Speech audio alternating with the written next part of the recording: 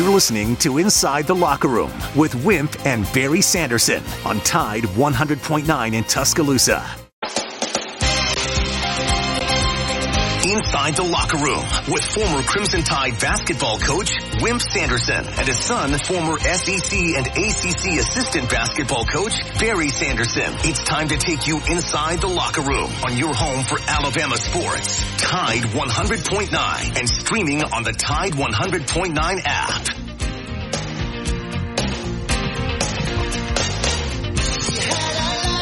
Hey, good morning. Welcome into a cold Tuesday edition of Inside the Locker Room. 205-342-9904 is the phone number you want to get in, discuss the game that we watched last night.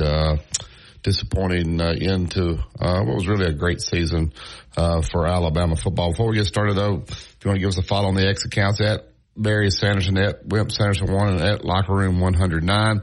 Also, the email address for the show is wimpandbarry@yahoo.com.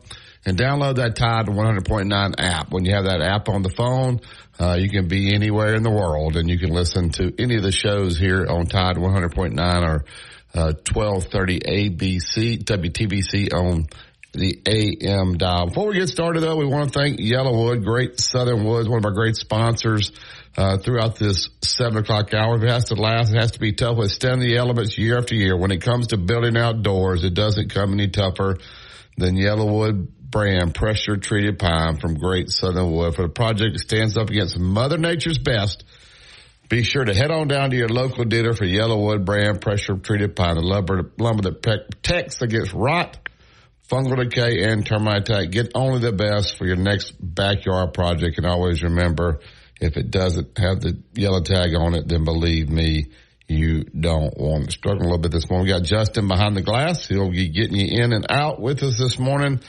We got Kevin Skarbinski at 7:30 and Doug Bell at 8:15. I hadn't even looked at Doug's picks yet, but I know you went 1-1 on your blue plate, but you lost by half a point. Wow. Good morning. How are you this morning? Doing okay, Barry. Tough game last night, a 27-20 loss. Let me say this to our listeners: no one play lost the game. For the entire game, Alabama could not stop Blake Corum, who doesn't look like a great runner.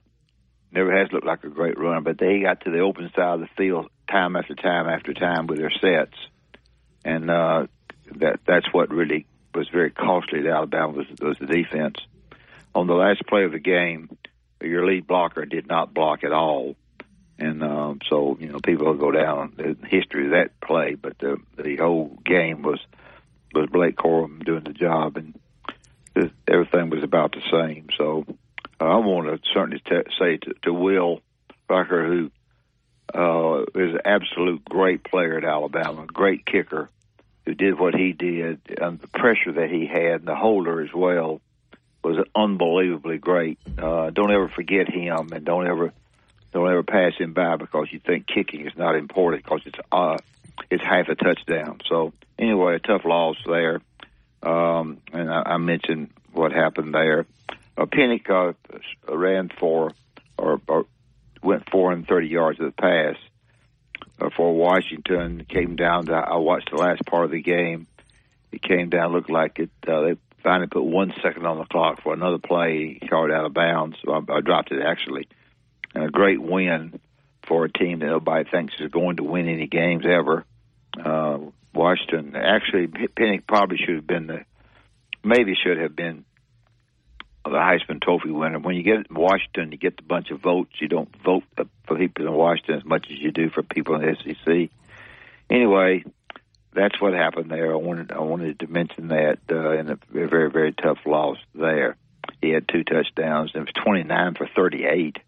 In his passing against the Texas team. Darius Turner decided that he would go, announced that he is going to go pro after the game. It's not any big surprise there. Next Monday night, we will have, they will play for the national championship with Michigan, of course, against Washington. I won't do it now because it's not of interest as of right now, but if in the second hour, we'll mention that the SEC did win all their non-conference games. Alabama won, and Auburn beat Chattanooga. Alabama won the game in Birmingham. Connecticut, Arizona struggled some with their season. So that's about it. The season for basketball will start Saturday, and Alabama will go to Vanderbilt, which is a good opening for Alabama, I think. And Auburn will have to go to Arkansas, which probably is a pretty tough opening for them. And last but not least, Charles Kelly, who Jimmy Rain told me one time thought he was terrific, has left Colorado and is going to Auburn. He's a very, very fine recruiter, recruited a lot of players. And he's moving into Auburn, the defensive end of the field. And Wesley Griff is going to Texas A&M. That's all I have, B. All right, I got several notes there. And Justin, you feel free to chime in at any time. Basically, the last play of the game, it's a 2-point conversion. And so you got to have, I guess, several plays that you're comfortable with. If we get in this position, I would hope Alabama does. They come out the first time, and I guess Michigan calls timeout, and they come out or Alabama did. They didn't I can't remember which one. Timeout. There was 2 timeouts called. Who called the first one? Was it Michigan or Alabama? Michigan called the first one. I thought Alabama called the next one. That's all. Because they didn't like what they saw there. But according to Coach Saban, they had 3 different plays called. So are you telling me every time there was a timeout called, the play changed? Probably.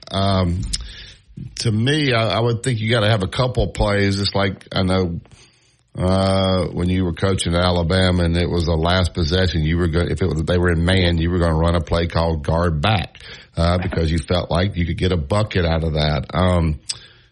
It just seemed like to me that Michigan beat Alabama on 4th down. When they had a 4th down, you didn't think you were going to stop them. And when we had a 4th down, they converted just about everything. They had plays that they out-schemed us on 4th down. Yeah, they did it. Yeah. And the funny thing about it, Barry, is you watch Blake Corum play and as you watch him run, you don't think much about it. I mean, he gets hit in the shoulders, but he spins out. And that one play that we didn't execute did not cost us the game. We couldn't stop Blake Corum all day. And you're exactly right. I thought they schemed us. I thought they schemed us offensively as good as anybody schemed us all year, and defense just couldn't get to him. Yeah, and I felt like, and then you guys. Beginning of the game, they had our number. Like they sacked Milroe, they were ready, and then when they got the ball, they went right down the field. The reason we scored was because the guy muffed the punt, but they went right down the field. So they had some I guess scripted stuff that they felt like would hurt us. And then the second half, I felt like we made great adjustments. We're rolling, man. Justice Haynes, wow, what a freshman running back. He is rolling. Then the snaps killed that drive. But I thought the initial part of the game, Michigan gained a ton of confidence because what they were doing was working really well. And then when we're about to get our confidence there in that third quarter, those snaps on that first drive, because we were running it right down the throat. No reason for that to happen. Yeah. I think those were you talk about the last play, but, and I'm going to keep playing. That snap really on the last play was not actually that bad. It wasn't great. It was a little bit low, but I think that play was designed to go right up the middle. I think that's what people say. The lead blocker didn't block, according to everybody. So anyway, and then you're right about Will Reichert, and I know he has a scholarship. What a player. But I cannot believe that people try to get kickers as preferred walk-ons. Like you got it. I mean, that is half a touchdown. I mean, that kick he made to put oh my goodness. 2 of them. Yeah. 250s. So what a career he had. Well, people, when you do something over and over and over correct, the way he has done it, people just take things for granted, and they don't appreciate the guy as much, I think. Yeah, so I don't know if that was our best 2-point play like that we had. Did we really change the play 3 times off of timeouts? That means you didn't have something, and I guess you do look at the defense and decide what will work or whatever. But I don't know if that snap on that play was, now the snaps during the game were terrible. But I don't know on that particular play that the snap cost them. I think that play was designed just to we go. Just had if you want to just be honest about it, they schemed us so, as Barry's mentioned, they schemed us so well offensively. Yeah. And either they go to one side of the field and to the other side of the field. Not necessarily with great knock you down running backs, but Blake Corum is a Booger Bear, for some reason, and he doesn't impress you at all. But you look up, the Booger Bear's in the end zone. So, I thought the play when they muffed the punt there, it was at least worth reviewing. Yeah. Why did they not even review it? I don't know. Or maybe they did and felt like, I know the momentum. He was on the one. I get that, and momentum carried him back in the end zone, but. In a game that important, don't you have to stop and review that? Or was it just so obvious that it wasn't a safety? I thought it was worth reviewing. Did you guys think it was worth reviewing? I thought it was a situation where you just absolutely rush them there after that. I mean, you try to kill them. Well, I'm saying, yeah, but they actually lined up in the shotgun in the end zone. That takes a lot of courage as well. Is that reviewable? I think it was reviewable. I think it's here or there that they didn't review it because we do know that I think they would have reviewed it and it would have been the right outcome. Because the ball was on the one and he got knocked back into the end zone, so is where the ball was, forward progress is what they were calling. What an opportunity that was. God. I mean, you talk about one yard there, and then they come out of there. Their fourth down plays, they were wide open. They knew exactly where they were going. And all right, we got a couple phone calls on one holding here. We'll get to break. We'll get to Philip when we get back. Royal Cleaners, they want to make your life easy.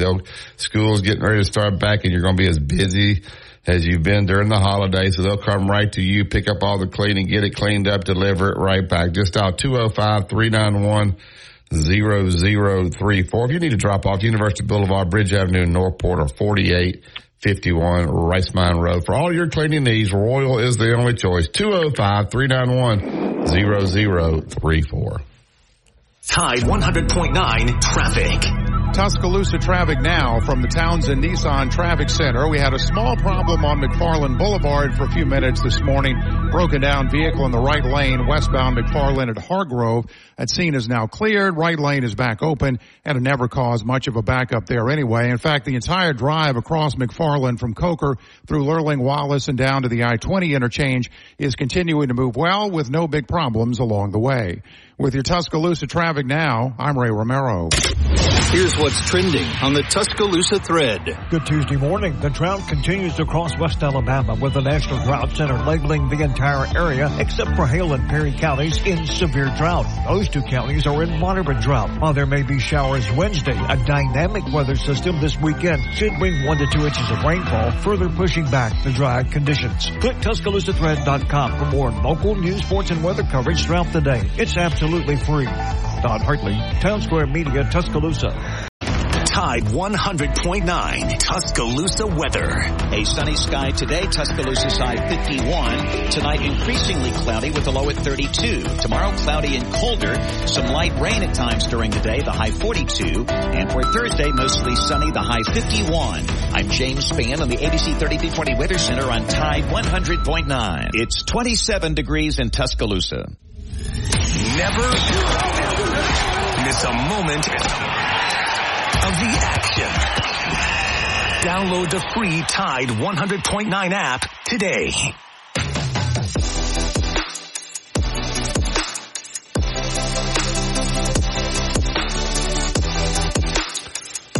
Welcome back to Inside the Locker Room. And, let's just be honest. Michigan was better than we all thought they were at the end of the day. You can talk about the Big Ten. They didn't play anybody, but those suckers are tough.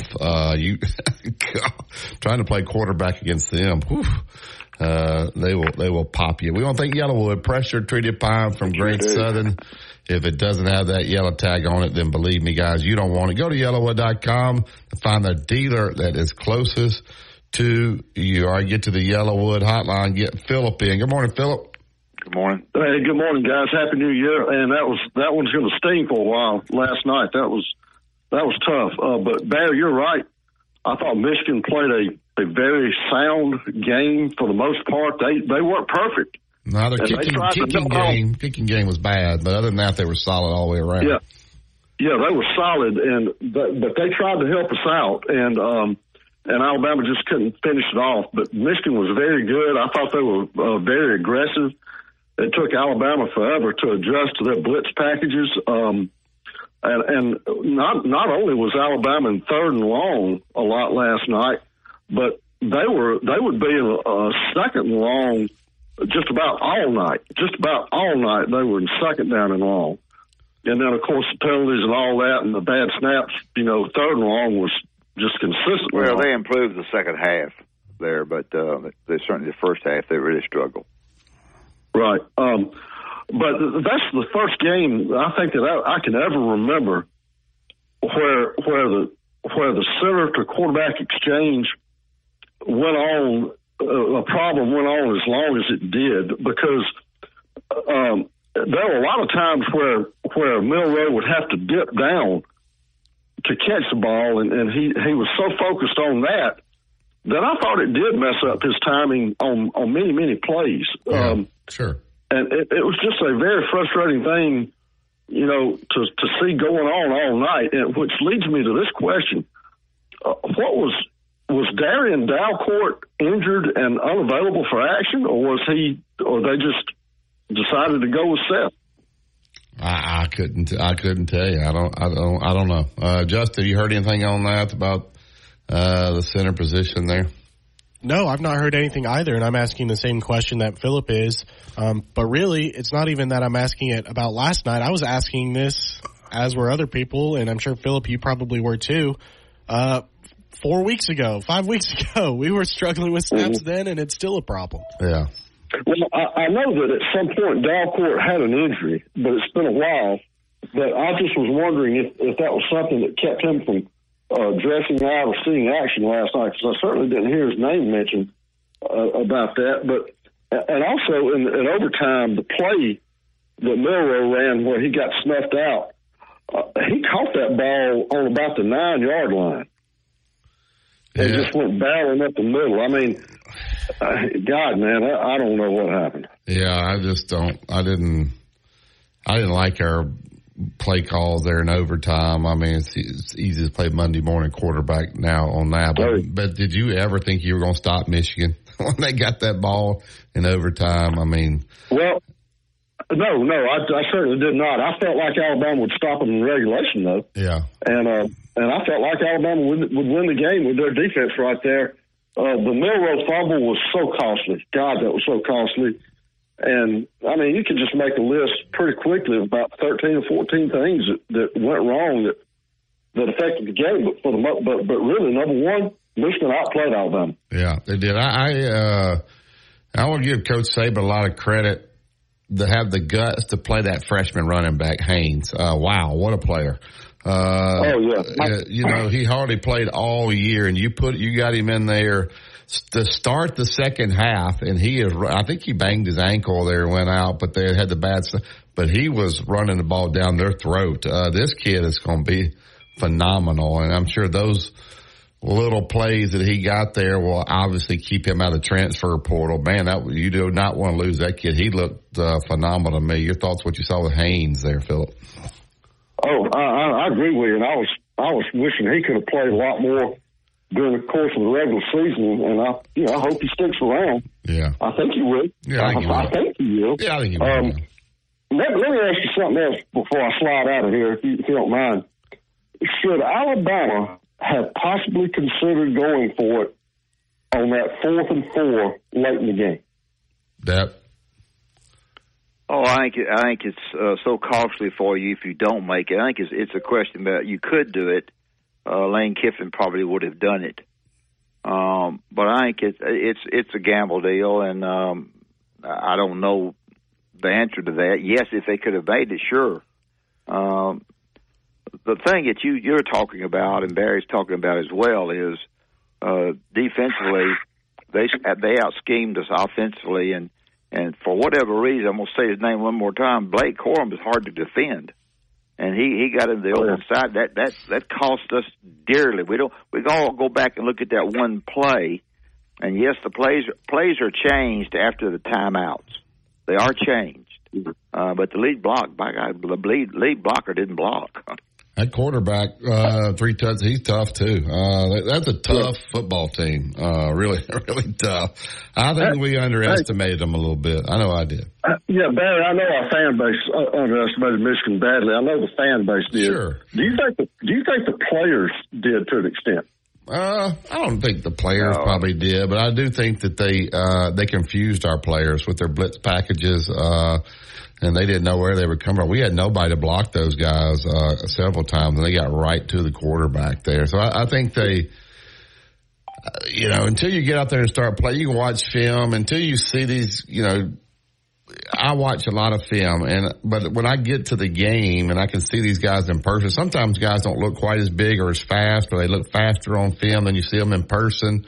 I would say our players would probably say that their players were better than they thought, than what they saw on film. Would you guys agree to that? Because they look fast, they look physical, and they look tough. And our kids played well also, but I thought Michigan was pretty good. They were. Hey, I appreciate y'all taking my call, and I'm getting myself organized for a Northridge basketball game. Right. I'll be up there soon. Sounds good. Thank you, Phil. I don't know. What do you think about Michigan's quarterback there, Dad? Good, not great, but I thought the defensive linemen of Alabama got their hands up and deflected a lot of it, but stayed in there with it. He's not going to impress you doing anything particularly, but enough plays to. And I thought the offensive coordinator did a good job of calling stuff for him to where it was a head scratcher for me the way they opened it up time and time again. The opening up of that happened at the Georgia game, but Alabama got it pretty much straight. But where Georgia threw it wide, Michigan ran it wide, and Blake was, I thought, terrific.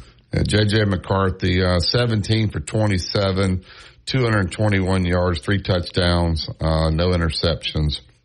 Blake Corum, 19 carries for 83 yards, along with 21. Jace McClellan, 14 carries. He played really well as well. 14 carries, 87 yards. But Haynes, the guy I'm talking about, 4 carries, 31 yards. Yeah, he was really good. Yeah, and I know people are not interested in this, but I watched the last part of the Washington game, and what a game it was. Texas was coming back, and as they were moving down the field, about to score on them, they're going to win, kick the extra point, they're going to win the game. And they throw up 5 seconds on the clock. They throw a pass that's not, and they're right there, ready to score. And the officials met and decided. One official held up one finger for 1 second on the clock, and it. Greg and them McElroy called the game. It would have been a killer, and then they threw it, and the guy I think was out of bounds and dropped the ball, but they were on a big comeback. But I know nobody interested in this, but Washington is a very underrated team. Those Booger Bears are tough, and Pennick was terrific. I mean, he was absolutely terrific. You look back at it, you think about Heisman Trophy winners. He was second in the voting. It could have very easily been first. Yeah. All right. We will take the break here. We'll get to Kevin Skarbinski when we get back. 2 Men in a Truck. They're at 1330 Martin Road East. That's where you go as you start preparation for this move. It's local, out of town, out of state. You get your boxes, your packing supplies, everything right there at 1330 Martin Road East. Looking for a local move, out of town, out of state. That's the professionals, and they'll take great care of you and your stuff. Give them a call today. It's 205-247-5050. That is 2 Men in a Truck. Movers who care. Tide 100.9 traffic. Tuscaloosa traffic now from the Townsend Nissan Traffic Center. We had a small problem on McFarland Boulevard for a few minutes this morning. Broken down vehicle in the right lane, westbound McFarland at Hargrove. That scene is now cleared. Right lane is back open, and it never caused much of a backup there anyway. In fact, the entire drive across McFarland from Coker through Lurling, Wallace, and down to the I-20 interchange is continuing to move well with no big problems along the way. With your Tuscaloosa traffic now, I'm Ray Romero. Now is the...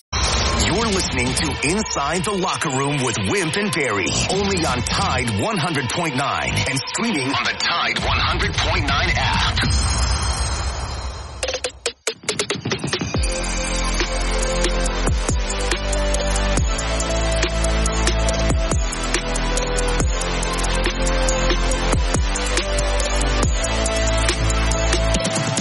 Welcome back to Inside the Locker Room. Pressure treated pine from Great Southern. If it doesn't have the yellow tag on it, then believe me, you don't want it. I go up to the Yellowwood hotline. He's with AL.com, right for the Birmingham lead. Also, with the Coach Safely program, joins us every Tuesday. Kevin Skarbinski. Good morning, Kevin. Happy New Year. How are you, sir? Morning. Good morning, guys. Happy New Year. Great, Deb. I guess we'll talk football first. Your impressions of certainly my impression was that Michigan did a terrific job overall, out scheming Alabama pretty much on the offensive end to where the defense struggled a little bit. But we're having you on, not me. Go ahead. Well, that's a pretty good assessment, I'd say. They prepared very, very well for what Alabama had done, particularly the second half of the season. I thought Michigan's plan, really both sides of the ball, but especially their defensive plan against Alabama's offense was very, very good. And then I thought just their personnel was better than I believed it was. You know, I hadn't watched a lot of Michigan football throughout the year. Watched certain games, of course, like the Ohio State game, but they were better individually in individual matchups. You know, their linebackers were terrific. They created all kinds of havoc with Alabama's offensive front, both from a scheme standpoint and just from a personnel standpoint. And I just thought they were the more physical and tougher team, to be honest. Will they beat Washington? Wow, that's a tough one. I watched the Washington-Texas game. That was a terrific game. I mean, first of all, you can't ask for better than to have both semifinal games go to the very last play. That's right. Before they're decided. I mean, that was terrific drama yesterday. It wasn't great football necessarily, and the Alabama-Michigan game was awfully sloppy. Obviously, missed a lot of mistakes by both teams, but just from a dramatic standpoint and from teams playing hard and with passion, that was special. That was a special day for college football. I don't know, Michigan, you know, they're very different teams, obviously. You know, I don't think people appreciate, I think Washington gets maybe a label as a pretty team because of the way they throw the ball all over the place. The way Michael Penix is, I'm not sure there's a better football player in America than Michael Penix, the quarterback for Washington.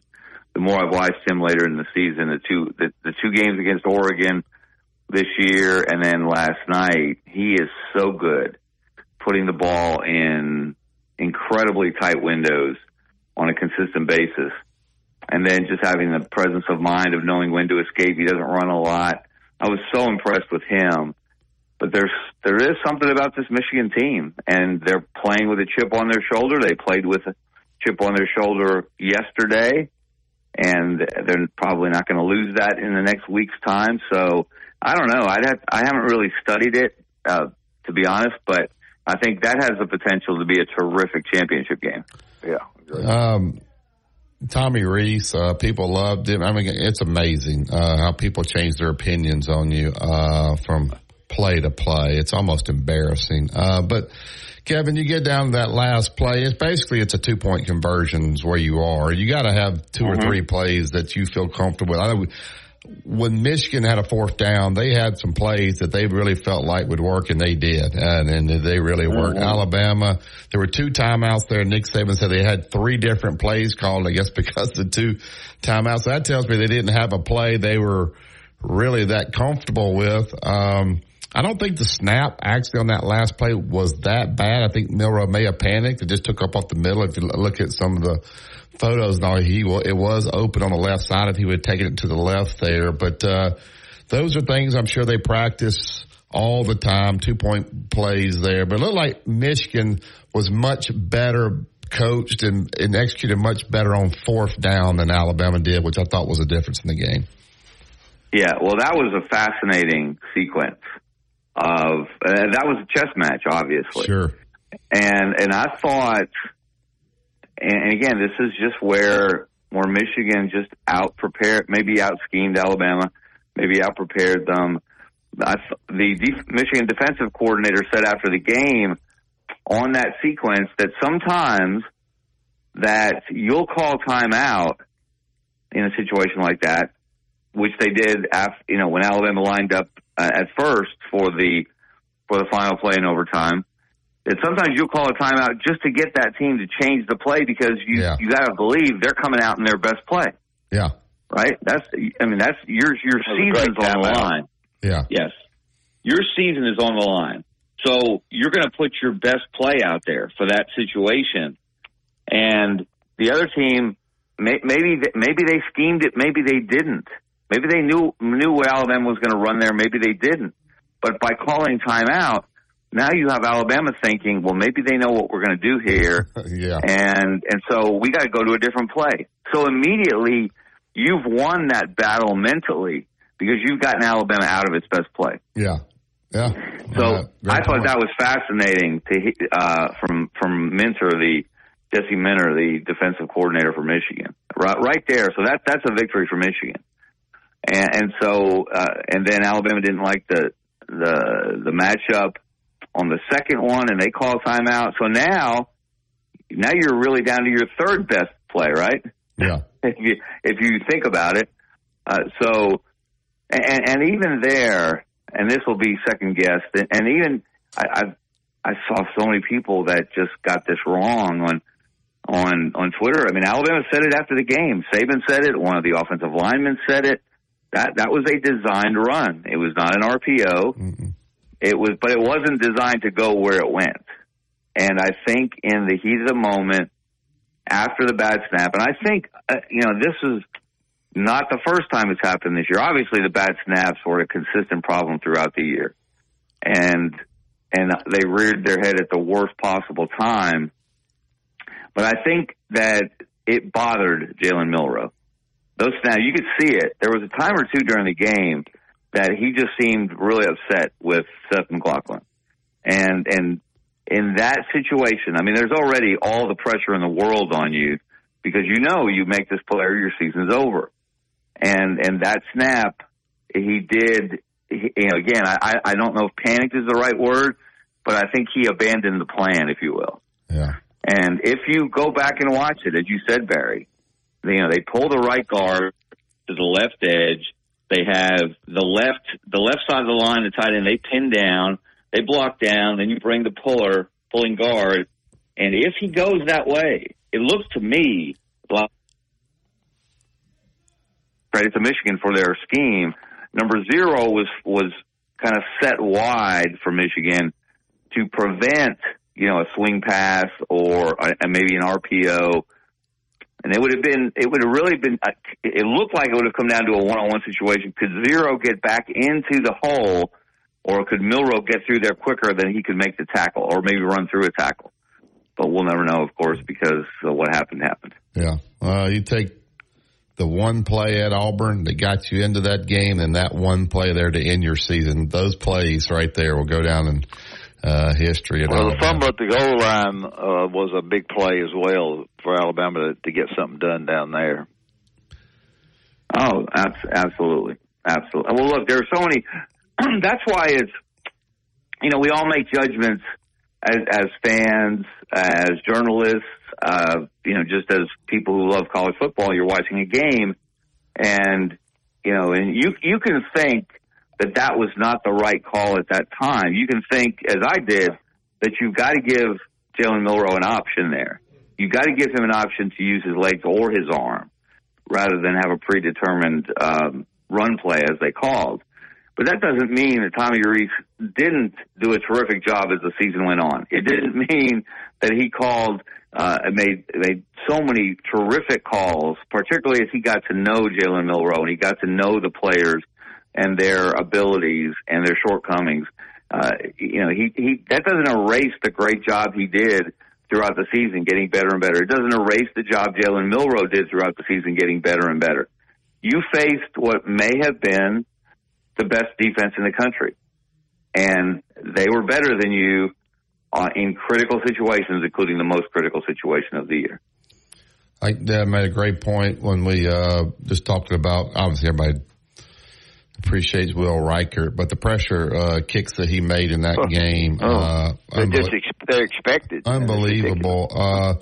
The fact that, and I know Alabama's not like this, that any starting kicker, it ought to be an NCAA rule, Kevin. You ought to be on full scholarship. For these guys to be preferred walk-ons and stuff like that at these important positions like that, they should have a scholarship. They are so important. What a career this young man had. I know he hated for it to end that way. And I looked at his interview there, and he said he's been here 5 years, and this was the closest team that he's been on. And I just wanted to give him a shout out and your thoughts about Will Reichert.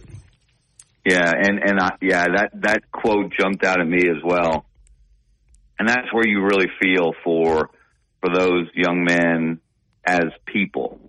Because this was, we said it wasn't Nick Saban's best team in terms of talent, but it may have been his best team in terms of togetherness and leaning on each other, believing in each other, not quitting on each other, not turning on each other when things didn't go well.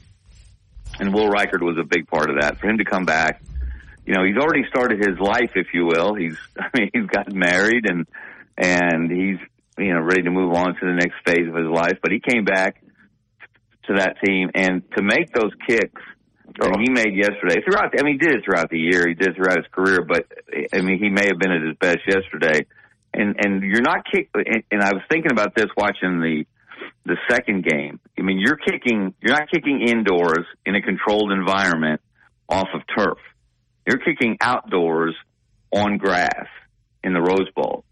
And there were situations that, and this is sometimes a problem late in the year, indoor and outdoor stadiums. Where it can be slick. And the turf's not necessarily in great condition every spot on the field. And there were guys that slipped yesterday in that Rose Bowl. But for him to make, he's a credit to that program. He elevated that program on and off the field, and he'll go down in Alabama history as one of the best players, not to mention one of the best clutch players, not to mention one of maybe the best kicker they've ever had. I don't like or dislike Texas at all. I like their coach real well. It doesn't matter about them, but I just didn't want to see them playing for the national championship at home. I just didn't.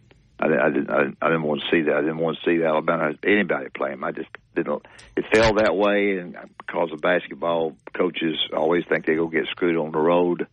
I guess that's natural for me, but I didn't want to see that. Well, it seemed like it seemed like they had a distinct advantage last night in New Orleans.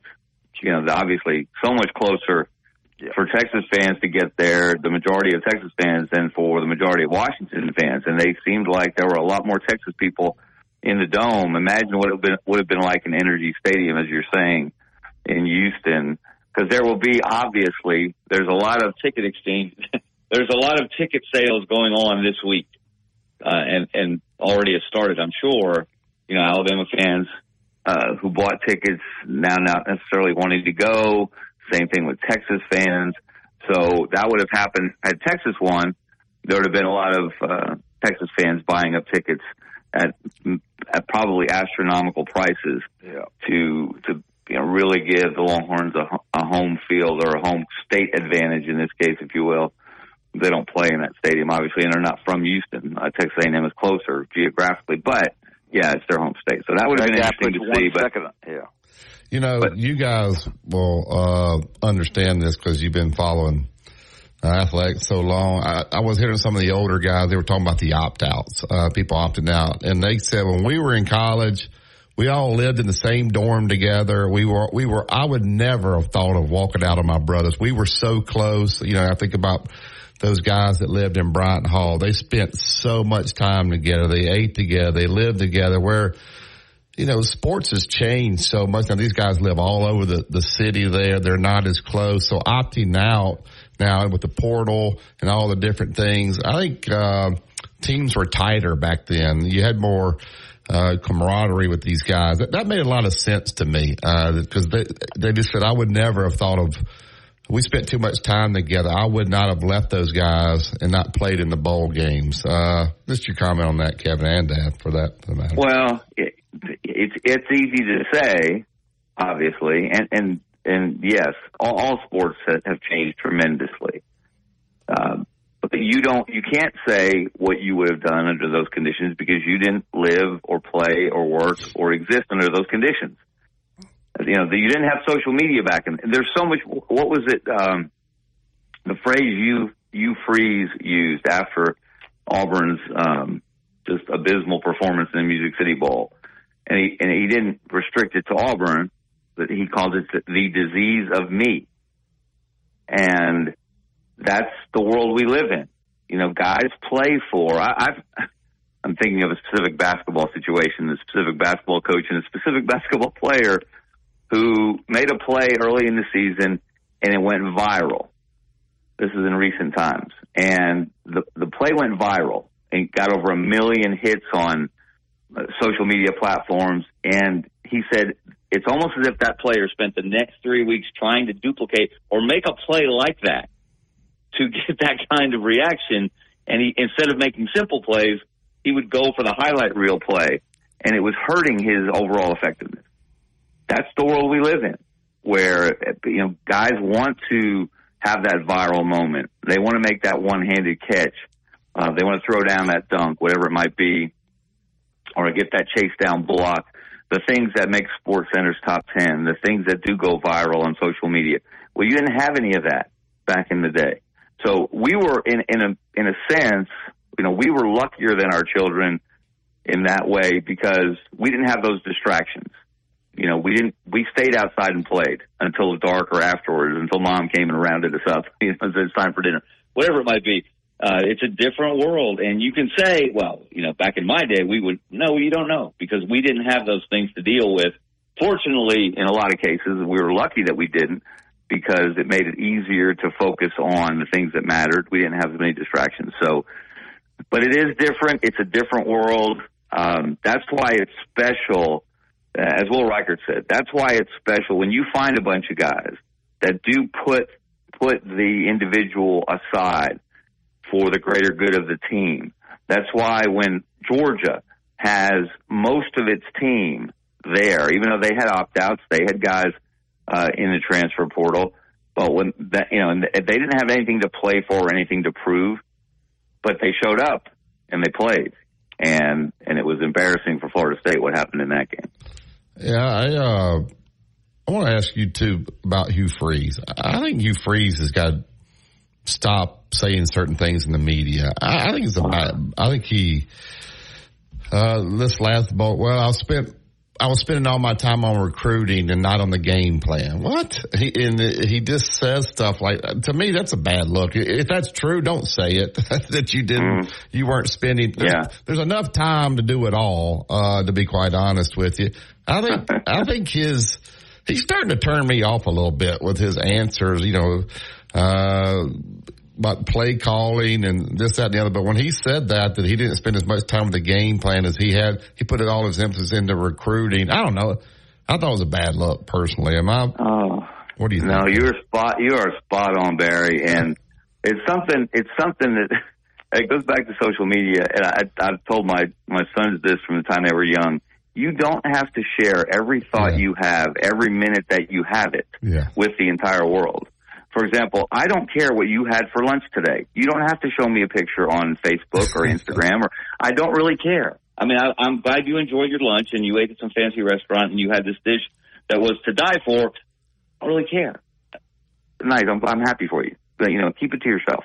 And so, it's and that's his oversharing, I think, is the word that might apply here to you, Freeze. He is overshared all year long. Yes. And I think it is a bad look for him. It makes him look, first of all, it makes you look like you're throwing others under the bus. Yes. That's never a good look on a team. You're talking about a team. What brings the team together? One thing that'll pull a team apart is when things go well. I still remember, you guys will remember, I think it was at his Monday press conference after they squeaked by Cal, him being asked about play calling, and he said, well, I called 2 plays. One of them was the winning touchdown pass. Yeah. Yes. And yet, when things don't go well, I didn't really have much to do with the game plan. That was the offensive staff. Yeah. And I didn't really, and then to compound it to say, I didn't really like the plan, or we didn't run enough RPOs. Or, are you not the head coach? Are you not the ultimate decision maker on what you do, especially when offense is your specialty? I mean, come on, it's not a good look. It is. I think it is. It has become more and more apparent to.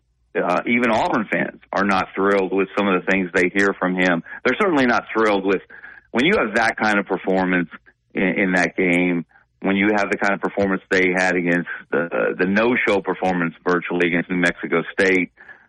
When you contrast that in the way they played Alabama, the way they played Georgia, that's not a good look. And any Auburn fan, that's why I wrote the column I wrote that was in the lead on Monday. If you think that just because they signed the number 7 recruiting class in America that all of a sudden they're going to make the turnaround that Alabama made in year 2 under Nick Saban, I think you're being overly optimistic, to be polite. Dad, I want to get your opinion. I think I'm starting to think this job might be too big for him. When I start hearing the things that he says, he takes credit and then he tries to throw the blame. I don't know, Dad, what are your thoughts on what Hugh Freeze? I think I don't know. I don't like it. I don't like the way he talks in the media. I think the jury's still out on him. I think the one thing he has tried to do, and he has done, is do a good job in organizing the recruiting. Yeah.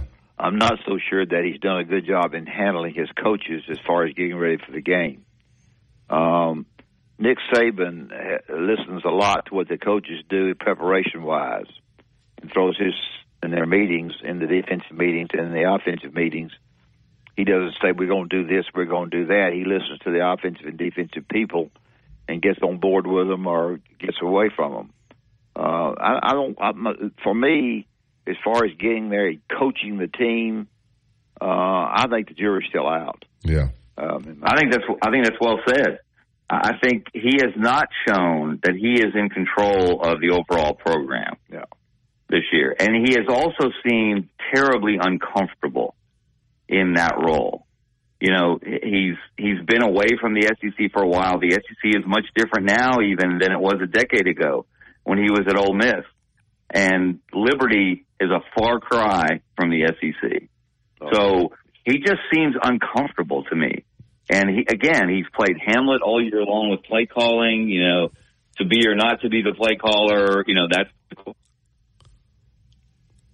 publicly, as you said, Barry, you don't have to share everything publicly that's going on privately, but he has done that, and I think overall to his detriment. Yeah, I think he's got to get somebody, either his SID or somebody got to pull him aside and say, Coach, we don't have to share. Somebody needs to help him, to be honest with you. Because John Cohen, really, I think, and I would be surprised if John didn't do this, knowing him, that, pull him, in the off season. And that's something you should do anyway as an AD, right? With your head coach. Sure. Just really download the season. Give him a chance to unwind after it ends. But at some point, you really should sit down with every AD, and probably most do, if not all. You should sit down and say, okay, let's go, what do you think about what you did well? What can we do differently? What can you do differently? And make some suggestions like that, some constructive suggestions. Look, you're better off keeping some things within, keep it within the team. Keep it to yourself, and it'll be better off for the group overall. They can, the one thing they can do, and I know a little bit about it more than I talk, is they can outbid you. they can outbid you on players. He hasn't had that situation ever.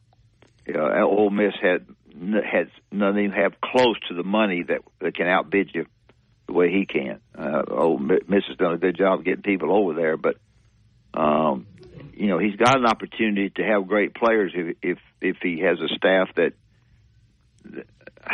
I think the head coach being tough and you being a little bit, the word's not afraid of him, but don't like particularly to see him coming down the hall. That's what I want. Yeah, I just don't. Yeah. I don't like that he. To me, he criticizes his staff publicly. He don't call them out by name, but you never hear Nick Saban blame other people for things, and I just don't like the way he does that.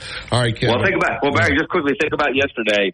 What was it Nick said after the game? Tommy, he said, when he was discussing that final play, and he said Tommy really believed that a straight run or a power run, however he phrased it, was the best play in that situation after they decided to make a change, after the timeouts. But when Nick Saban says that, you better believe Nick Saban was fully on board with that call in that situation. No. First of all, he's aware of the call, because he's aware of everything that's happening within his team as much as possible.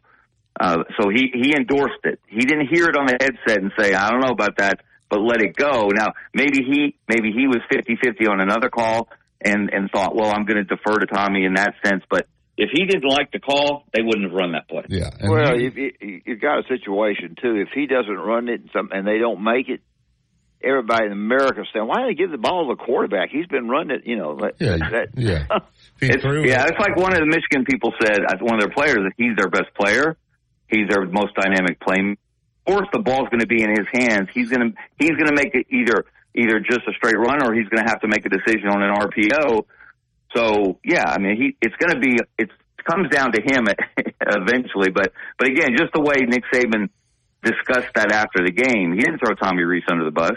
He just said that's what, he had confidence in him, and he also had confidence in Jalen because Jalen's development is why they got there as much as anything. So, again, one play doesn't change all of that, but we all overreact in those situations. Sure. And he would never say, you know what, I just didn't recruit as well because I was getting ready for the playoffs. Like, he'd stay up. He'd stay up till 3 a.m. Whatever he had to do, he'd do it. He would never leave any stone unturned. All right, Kevin, tell everybody where they can find all your great stuff. Yeah, hopefully everyone will have a great new year, and hopefully we'll get more and more people reading The Lead. You can go to BirminghamLead.com. I have a column there every Monday. And then also I have a weekly Thursday newsletter called Scarborough Knows, and you can get that through AL.com/sports. It's basically 4 or 5 or more, depending on how rambunctious I am that week, mini columns, and you can subscribe that. They're both subscription products. About $5 a month. But if you subscribe to my newsletter, if you're just interested in my stuff, there's a lot of other good stuff in The Lead. But if you're just interested in my stuff, you can subscribe to my newsletter, and you'll get all the columns that I do write for The Lead. Thank you, Kevin. Thank you. Thank you, guys. Have a great week. There we went a little long there with Kevin. It was good stuff. So we'll take this break here. We're on Think Yellowwood. Great Southern Wood. You're going to build that fence, the deck, the pergola. You want to build it. There's only one choice. Go to yellowwood.com. Put your zip code in. You can find the dealer that is closest to you. And always remember, if it doesn't have that yellow tag on it, you don't want. We'll open the phone lines 205-342-9904. Also get Doug Bell in at 8:15. That's the Tide 100.9. It's the home of Alabama sports. Tune in to WTBC Tuscaloosa and W265CG Tuscaloosa, a Town Square media station. Tide 100.9 and streaming on the Tide 100.9 app. From the Fox Sports Studios in Los Angeles, here's Eddie Garcia. In college football, we had 2 national semifinal games at the Rose Bowl. Michigan holds off Alabama 27-20 in overtime.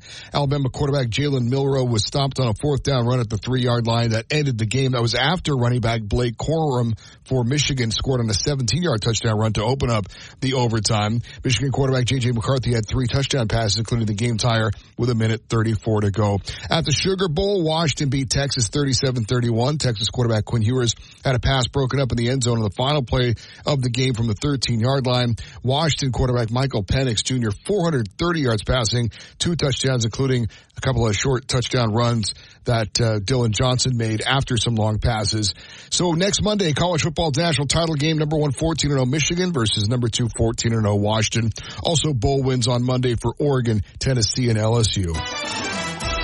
Road tripping, business travel, or bringing your car in for repairs. All great reasons to rent a Toyota at Tuscaloosa Toyota. You can rent the latest Toyota models for a day, a week, or a weekend. Every Toyota rental car comes with 24 hours roadside assistance and is backed by an entire team of people you know and trust. Rent a Toyota and let's go places. Reserving yours is a breeze at TuscaloosaToyota.com.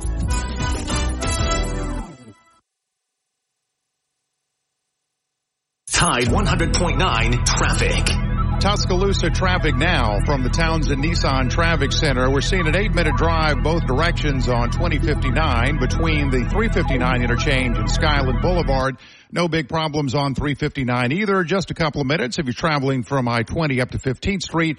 Very quiet ride on the accident front as well without much dotting the board as we move along for what for many of you is the first drive-in of the new year. With your Tuscaloosa traffic now, I'm Ray Romero. Inside the locker room with former Crimson Tide basketball coach Wimp Sanderson and his son, former SEC and ACC assistant basketball coach Barry Sanderson. It's time to take you inside the locker room on your home for Alabama sports. Tide 100.9 and streaming on the Tide 100.9 app.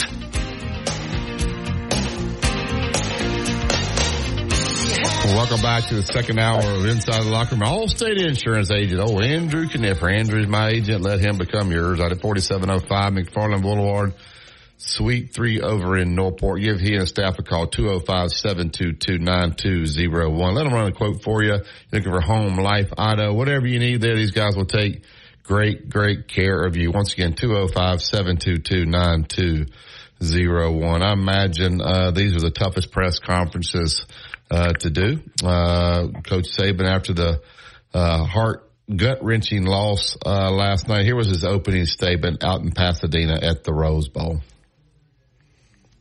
Yeah, well, obviously we're very disappointed about the outcome of the game. I don't think we played great in the first half, but I was really proud of the way our players played in the second half. We just didn't finish the last 4 minutes of the game like we'd like to, and we're all very disappointed, and the players are disappointed as well.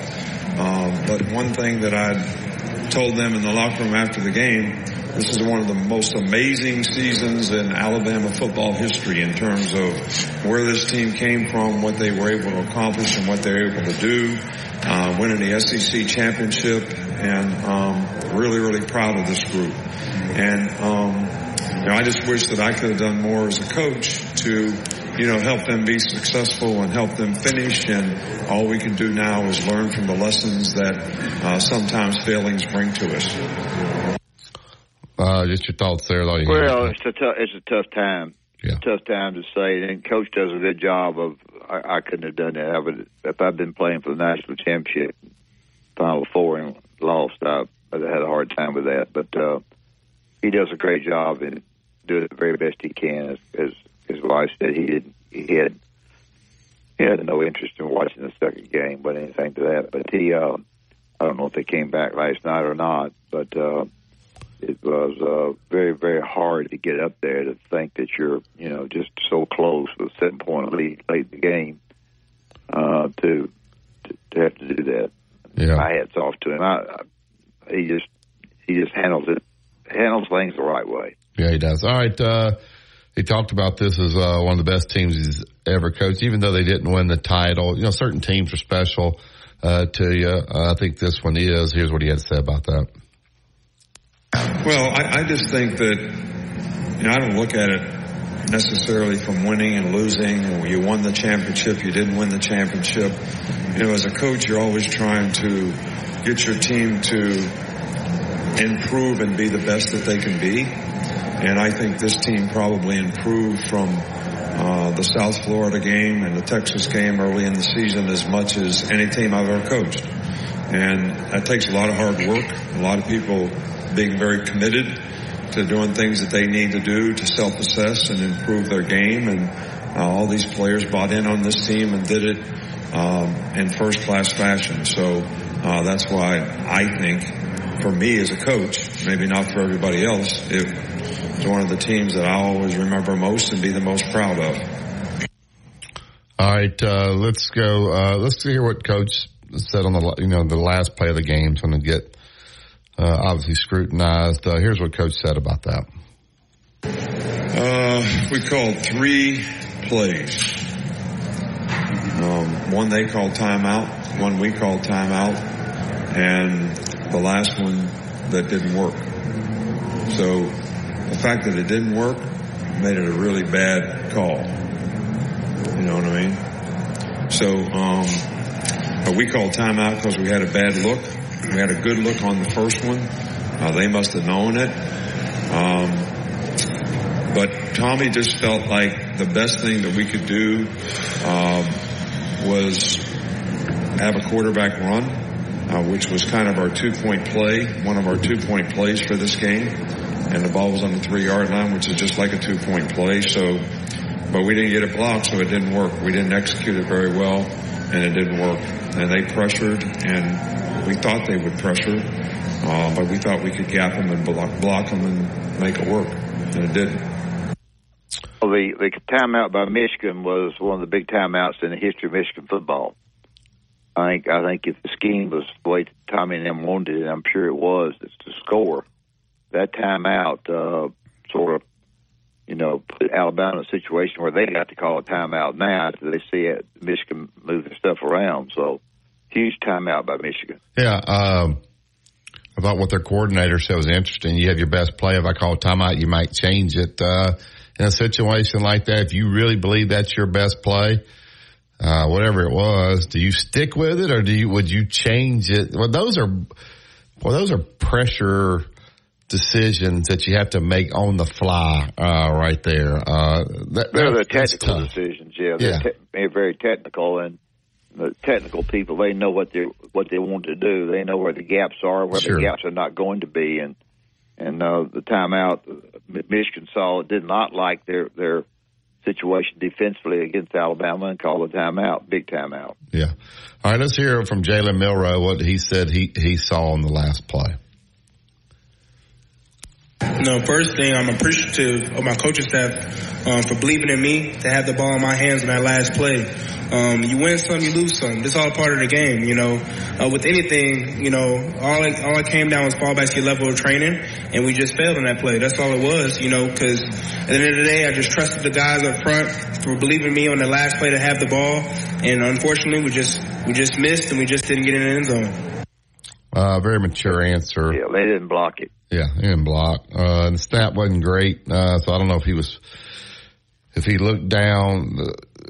You hear quarterbacks say, if I have to look down and I take my eyes off the field, I can't see what's happening because I'm looking down to make sure I catch the snap. He just takes off up the middle. Maybe he was supposed to punch it to the left there, but like you said, that first timeout Michigan called got Alabama out of that play. So let's hear one more, and then we'll get to break. Let's hear what Milroe had to say on the center quarterback exchange, which seemed to be a problem not only last night but all season. With anything, it takes preparation, whether it's pass protection, whether it's running game, the passing game. The quarterback and the center have to have a great relationship, and that's something that we try to build throughout the whole season. There's a multitude of things that me and Steph talk about, and in that regard, that's something we do talk about. All right, lastly, play one more on the special teams and mistakes during the game. And Michigan made some, obviously, and Alabama almost got to capitalize on that one. They just should have kept them pinned down there, but they got out of there. But here's what they had said about the special teams. I think special teams did a good job tonight. We did a good job of controlling field position. I think both specialists did a really, really good job. James did a great job of punting. They had time to maybe go 2 minutes at the end of the game, and the fact that he kicked the ball with a 2-yard line or 1 yard line or whatever, was really, really good. Will made some huge kicks, around 50-yard field goals. So they missed a field goal, which put us in great position to have a chance to be successful at the end of the game. But us not finishing a couple drives, and if you really analyze the game, one of the biggest things is we didn't play well enough on defense when we needed to. And the second thing is we had too many drive-stopping plays on offense. I mean, we shot ourselves in the foot. Sack is a drive-stopping play. Getting a penalty usually is a drive-stopping play. So some of those things we self-inflicted. And, I told the players after the game, I told them before the game it's going to be about what we do. And when you look back at it, it's kind of about what we did and what we didn't do. Not taking anything away from Michigan. They played a great game. They got a good team. They're very well coached, and I wish them the best of luck in the future. But, we could have done things a little better as well. And that's on me, on the coaches. It's not anybody else. All right. Very good there. Yes. Very good. All right. We'll take this break. We'll get Doug Bell in. I think Doug was out there as well and kind of get the vibe of, I heard people say that's a terrible place to go to a game. Bathrooms, concessions, people just say it's awful. But the view is great, but, they don't really like the Rose Bowl. So outside of that, Barry, outside of that huge crowd, boy, there were really a lot of empty seats at the other bowl games. Yeah. And that, nobody, Music City wasn't anybody there. I wanted to watch that Tennessee quarterback, and he impressed me. He's pretty good. Yes, he is. Pretty good. All right, we'll take this break. We'll get Doug in. You listen to Tide 100.9. It's the home of Alabama sports. Tide 100.9 Tuscaloosa weather.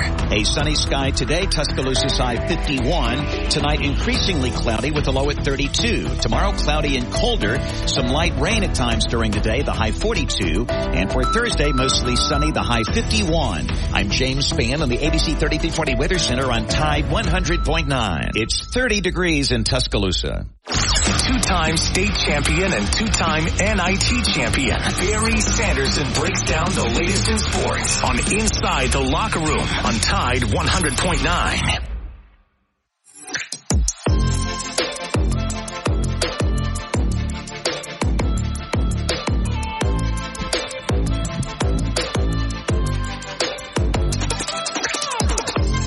Welcome back to Inside the Locker Room. We go right up to the Yellowwood Hotline. I think he's out in Pasadena. He's with PGA Tour Radio, PGA Tour Live, CBS Sports. I guess he was out in Pasadena at the big game. Doug Bell. Good morning, Doug. How are you? Hey, Doug. New Year. How are you guys doing? We're good, man. Are you in Cali? I am. We were going to fly out a little earlier. Ended up just not flying out till yesterday morning, and I will tell you, with traffic and everything, we made it before kickoff, but not by much. I saw some people that were out there that were very critical of. So the view and all is great out there, but it's like they don't know how to put on a big time event at the Rose Bowl. Talk about the stadium there and what your impressions were. Well, I'm like you guys. I'm a sports fan, and the history is incredible, and it's fun to be here. And it is a great setting, aesthetically, with the mountains and the whole bit. And the weather was fantastic. But it is kind of, it's a logistic nightmare. It's an older stadium, and where it's located, it's just tough to get to. And the local law enforcement, they cut off certain thoroughfares, for security reasons. So there's really only a couple of ways in and a couple of ways out. So it takes some time. You have to be very patient, and the parking is, it's an old-time stadium, so your parking is kind of questionable. But nevertheless, it was fun to be here. It was a fantastic finish, and it wasn't. I was planning on going to Houston next week, guys, but I guess I'll be home watching basketball and talking a little golf, that sort of thing. Yeah, that. Anything in particular that our fans would like to know as you fly in there and try to get to the game? Anything quite different? Well, it's funny. A friend of mine, took care of our travel, and he changed the days on us, and so that's why we came out on game day. And he warned us, listen, when we get guys, when we finally get there, just be patient because once we get in the rental car, et cetera, he goes, it's gonna be several hours till we get to the stadium. And he was right on. I mean, he was right on, you know. And it was just one of those things that was kind of like, he warned us, but it worked out. And obviously, you know, I will say this too. And Alabama fans were there, but boy, the Michigan fans were, they were everywhere. I mean, this is kind of their time. You kind of get that feeling. They feel this is their special team. And man, were there a lot of Michigan fans there. It was really a sight to behold. I will say Alabama fans were certainly making noise when they went up by 7 on the Will Reichert field goal. And then when Michigan had that 4th and 2, with about 3 minutes to go, and decided to go for it. I mean, it was exciting, guys. It really was. It was fun to be here, and everybody was on their feet. And it really was you hate to use the word classic, but it really was a classic college football game. It was great fun. Well, I bet you $50 to a donut if you had to do over, you wouldn't do it that way. You said, probably. Did y'all look at each other and say, "Was that worth it?" Now we got to fly back. Well, you're right. I mean, obviously, and Brandy was looking at me. She was very disappointed, you know, in the outcome. She went to the University of Alabama, and I kept emphasizing, "Hey, remember 4th and 31. Remember Georgia." Yeah. And she was like, "Well, yeah, that's great," but she was disappointed in the outcome of the game. So, in retrospect, maybe just watch this one on TV next time. Yeah. Well, I split my blue plates.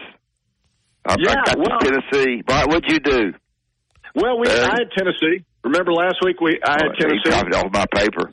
Yeah. The one thing that's confusing is, Doug. I'm about to get Justin. Is you hit the Tennessee game? You took Georgia minus 20. You got that one. He had you down Clemson minus 3. Was it a 3.5 or 3? 3. So that's it. You got to push, right? Yes. So you're 2-2. You won 2. You didn't lose. Hey, listen, I finished strong, guys. You know, I'm a closer. That's all I got to say. I'm a closer. Yeah. You're a closer, all right. All right. Did it look like to you early in that game, maybe the Michigan staff had out-schemed Alabama? Defensively, they were all over us. We didn't know where the rush was coming.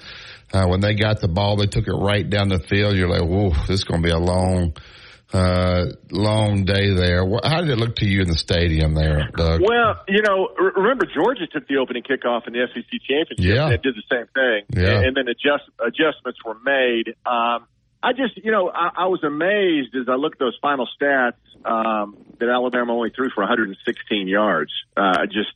It was crazy. And Isaiah Bond, what did he catch? 4 passes for like 40 yards. Yeah. So give Michigan's defense a lot of credit.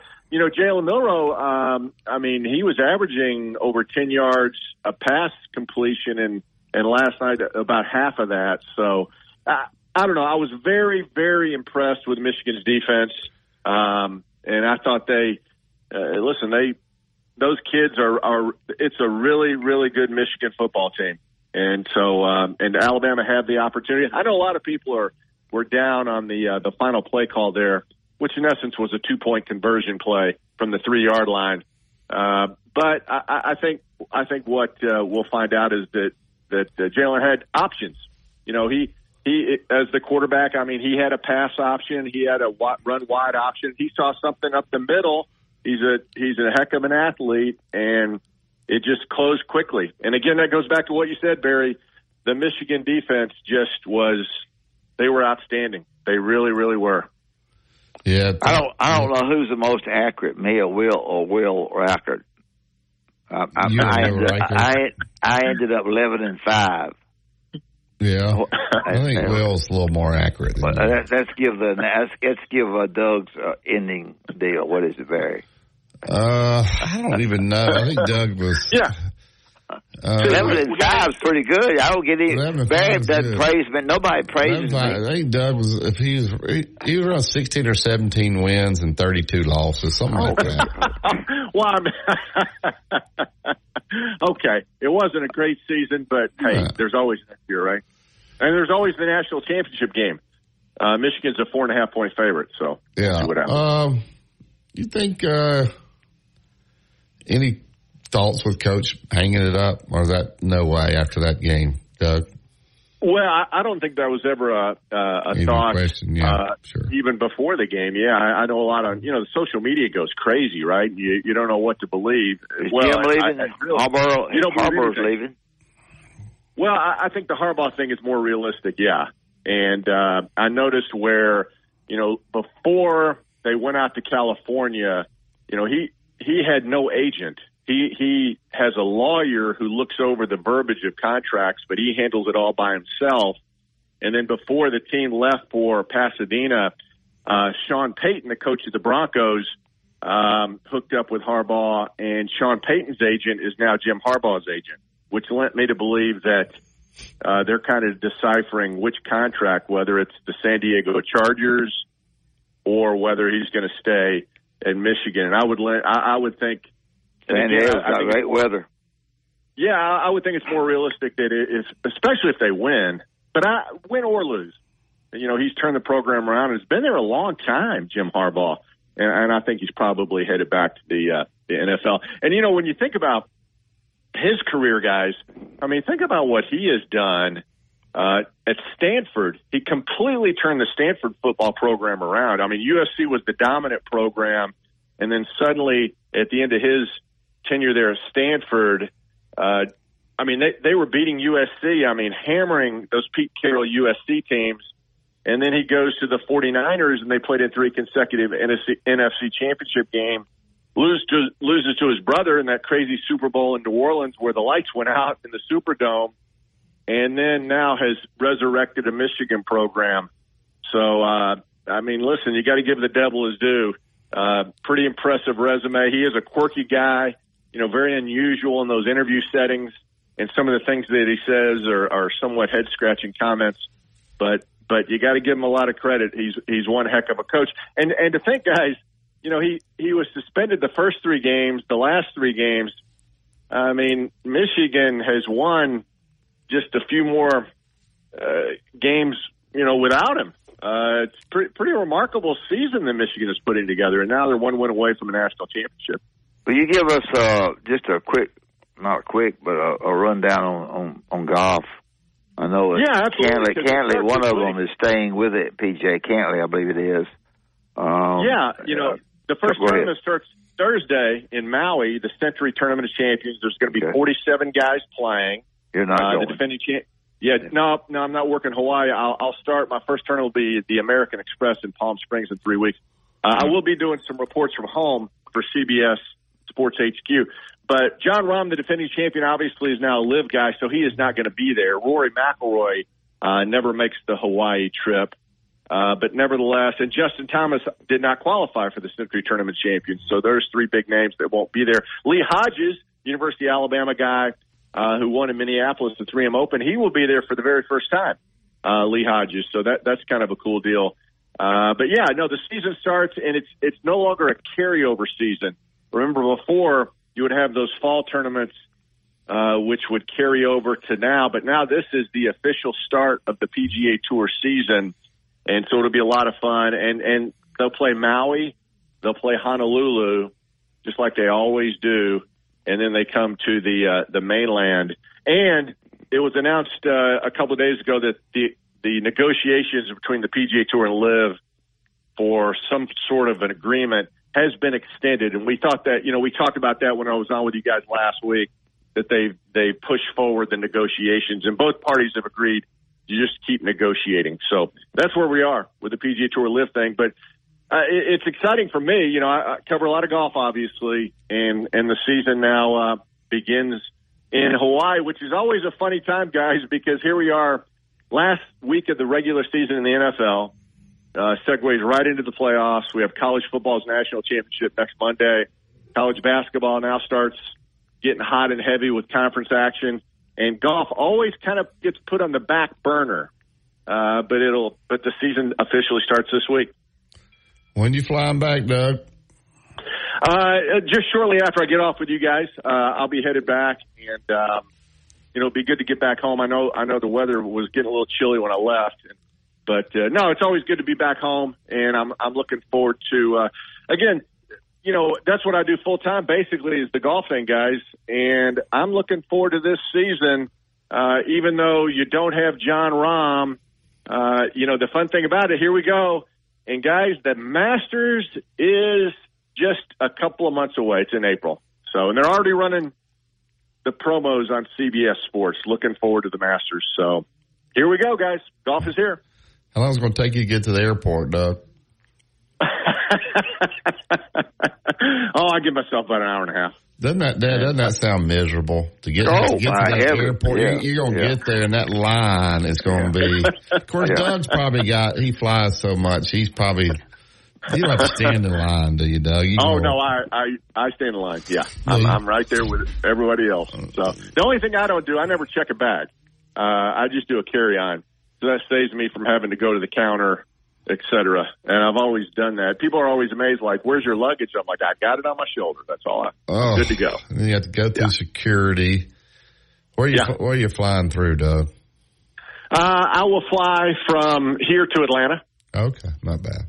Atlanta home. Yeah, it's a long flight, but it's not bad. It'll be a full flight. I mean, a lot of people are still traveling from the holidays. There's some sad Alabama fans on that plane. Oh, yeah, very sad. But, again, golly, I keep emphasizing this, and, we talked to hundreds of people last night, and everybody is, you get caught in the moment, right? But what a season when you think about it, guys, where they were when they lost to Texas. And then when you think about all the exciting comebacks in the second half, 4th and 31, you beat Georgia, the number one team in the country. I don't know. Yeah. Seems like a pretty memorable season. I know it didn't end like everybody wanted, but pretty memorable season. A lot of these kids, including the quarterback, are going to be back next year. Yep. It's going to be fun. We'll see what. And Coach Saban will be back. Yeah, there'll be a lot of news this week about portal and who's leaving, who's staying, and all that. So buckle up. Doug, have a safe trip. We'll talk to you next week. Doug. Happy New Year. Happy New Year, Doug. See ya. Bye-bye. That just sounds miserable to be out there. I don't think you could have paid me to go out there. Well, you can sit in your living room and go to the restroom when you want to and watch it full ball. Well, I mean, somebody was saying that stadium, like you go down to the restroom, if the line's too long for security reasons, the security makes you go back to your seat. That just like the lines for the concessions. Somebody said the restroom was outside, like you have to go outside the stadium. Did you see that TV stuff? 206 was good, but they had another channel where they were just had half the field people announcing about the game. I didn't like that. No. I think one had Alabama's broadcast. Yeah, SEC Network had Chris Stewart, and then I think, Coach, you're talking about the ESPN2, which was Pat McAfee and Tim Tebow on the field, kind of calling the game. Yeah. I mean, who's going to really watch that? What are they doing? I guess figure they ain't going to watch anything else. So anyway, I know something about Bob Prince and Prince Glover and Hayes. Prince Glover and Hayes, outstanding attorneys and attorneys that know the law, know the changes in the law, very successful. If you have a problem with an injury, that injury could have been avoided. Somebody came after you, even mad, but just ridiculous stuff that you don't know how to handle. And Prince Glover and Hayes are the people to visit with. 345-1234. They'll represent you in the right way. They've been so successful. And if you have a problem doing all this holiday stuff and you're confused, call them again. Go by 701 Rice Mine Road, and they will visit with you in person. 345-1234. PrinceLaw.net is the website. Always remember, if they don't win, you don't pay. You listen to Tide 100.9. It's the home of Alabama sports. No representation is made that the quality of services performed is greater than the quality of services performed by other lawyers. Tide 100.9 traffic.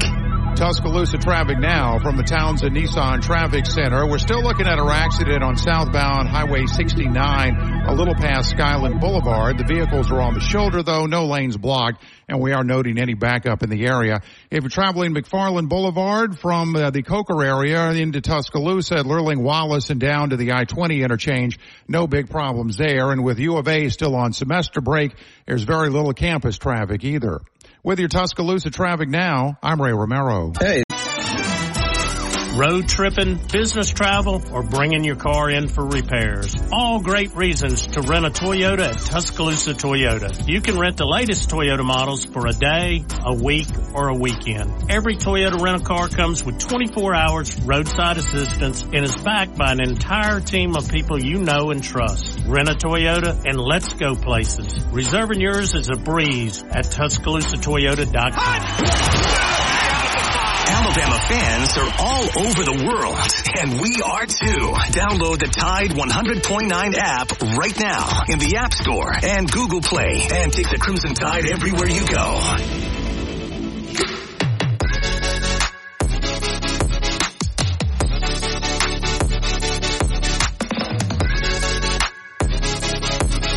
Welcome back to Inside the Locker Room. Tuscaloosa Toyota. Go to TuscaloosaToyota.com. Look at the new inventory, the used inventory. You can schedule a service right there. They've been hot in December selling cars, and they want to get off to a great start here in the new year in January. Swing by Skyland Boulevard, see Justin, David DeSantis, and tell them you heard it on Inside the Locker Room. Tuscaloosa Toyota. Go to TuscaloosaToyota.com.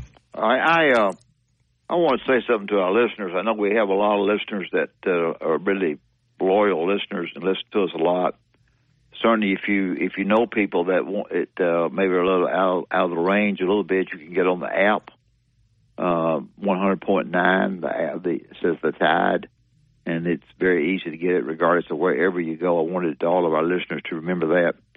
And the other thing I'd like to mention to you, we're going through a period of time where, New Year's starting. We need very badly to get some people that would advertise on our show. We need some people that would be willing to. We'll do it either way that you want it done. We'll let you send the script, and Barry and I will let the script go and let it go whatever you say. Or myself or Barry will be glad to take the script and talk about ourselves. And we'll trade with you ourselves. So we need, if you will, and you're listening to this part of it, I wish you would contact Justin so he could contact Barry. And if you would, we've had a lot of success with people who we've advertised for. It's been really good, but we need some more in order to keep this thing at a 2-hour period. Certainly. Barry thanks Yellowwood. I don't do enough of thanking Yellowwood, because if it wasn't for Jimmy, we would, struggle some. And he's been awfully good to us, and I appreciate that. So, without belaboring it too much, if you can think of somebody that would be willing to advertise on our show, if you like our show well enough for us to be able to continue it, I'd appreciate it. All right. I don't know when Alabama comes back, Justin. I don't know if they flew back last night. Probably not. They probably flew, get back this morning, or leave this morning, heading back. But there'll be a lot of news come out that, I don't think players, I think they probably have an idea as to who wants to get in the portal, who doesn't. They got to sit down with certain guys, and Dallas Turner's already made his decision. There'll be some other guys that want to get some feedback from the NFL, and I think they'll lean on Coach Saban. I think there's a lot of trust there between player and coach as far as his advice on the NFL. Now, they may do what they want to do, but I think Coach will give them all the information, and then they can make the decision. He'll probably give them his opinion on what he thinks they should do, but he'll probably let them make the decision. But there'll be a lot of changes. There'll be staff members leave. I know we got the one guy going to Mississippi State as defense coordinator. So this week will be a lot of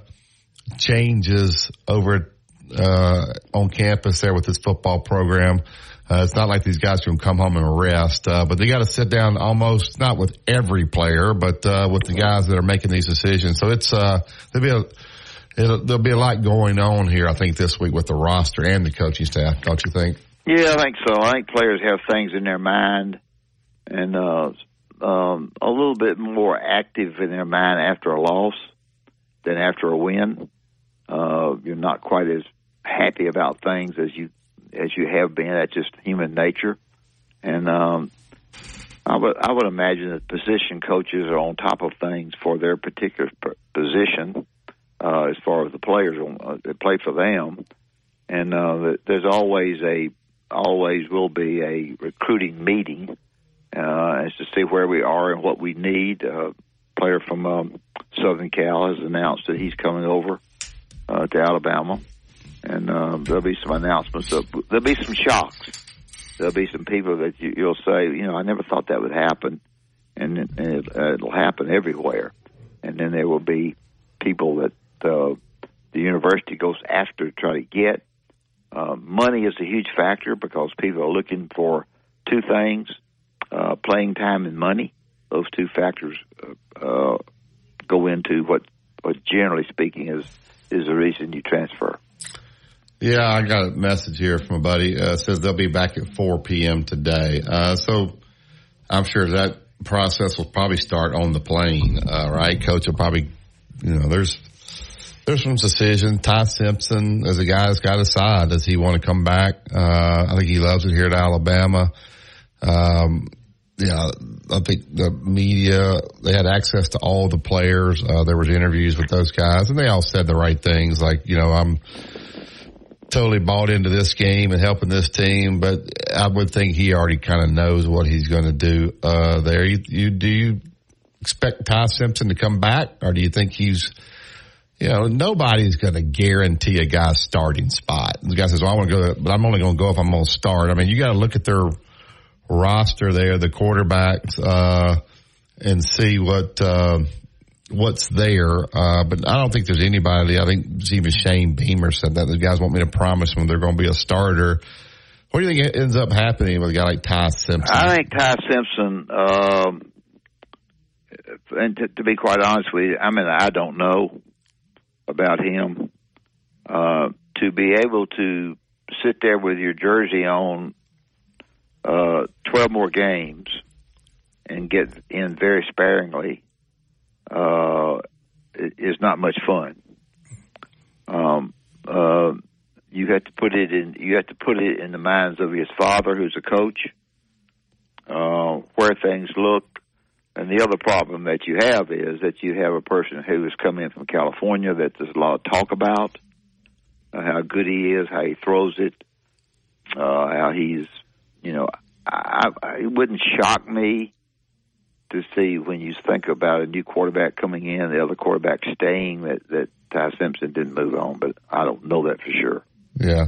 Justin, what are your thoughts there? I guess you got Dylan Lonergan there. He's saying he doesn't know if he's going to play baseball or not. You got Julian saying, and you got Milroe. Milroe's going to be the starter. You don't put all this time and he played as well as he did. Buckner's leaving. That's almost sad to me. And Buckner came here. He's got to come back now, pack all his stuff up, and head back to Notre Dame. I read some things from him, and people were very critical of him. And he owned it. He said, "Hey, I didn't play well, but I love being here." But that to me is kind of sad. But what happens in this quarterback room, Justin? I think it's going to be close, but I think Ty Simpson ultimately does come back. I think there's a gap between Milroe and Ty Simpson and then the rest of the quarterback room. Julian Sand comes in, and yes, he's very talented, but he's going to be, he's got some reps here and there recently just because he early enrolled, but there's still a learning curve that he will have to take before he can actually take hold of the team. And I think Ty Simpson is actually right up there with Milroe as far as talent throwing the ball.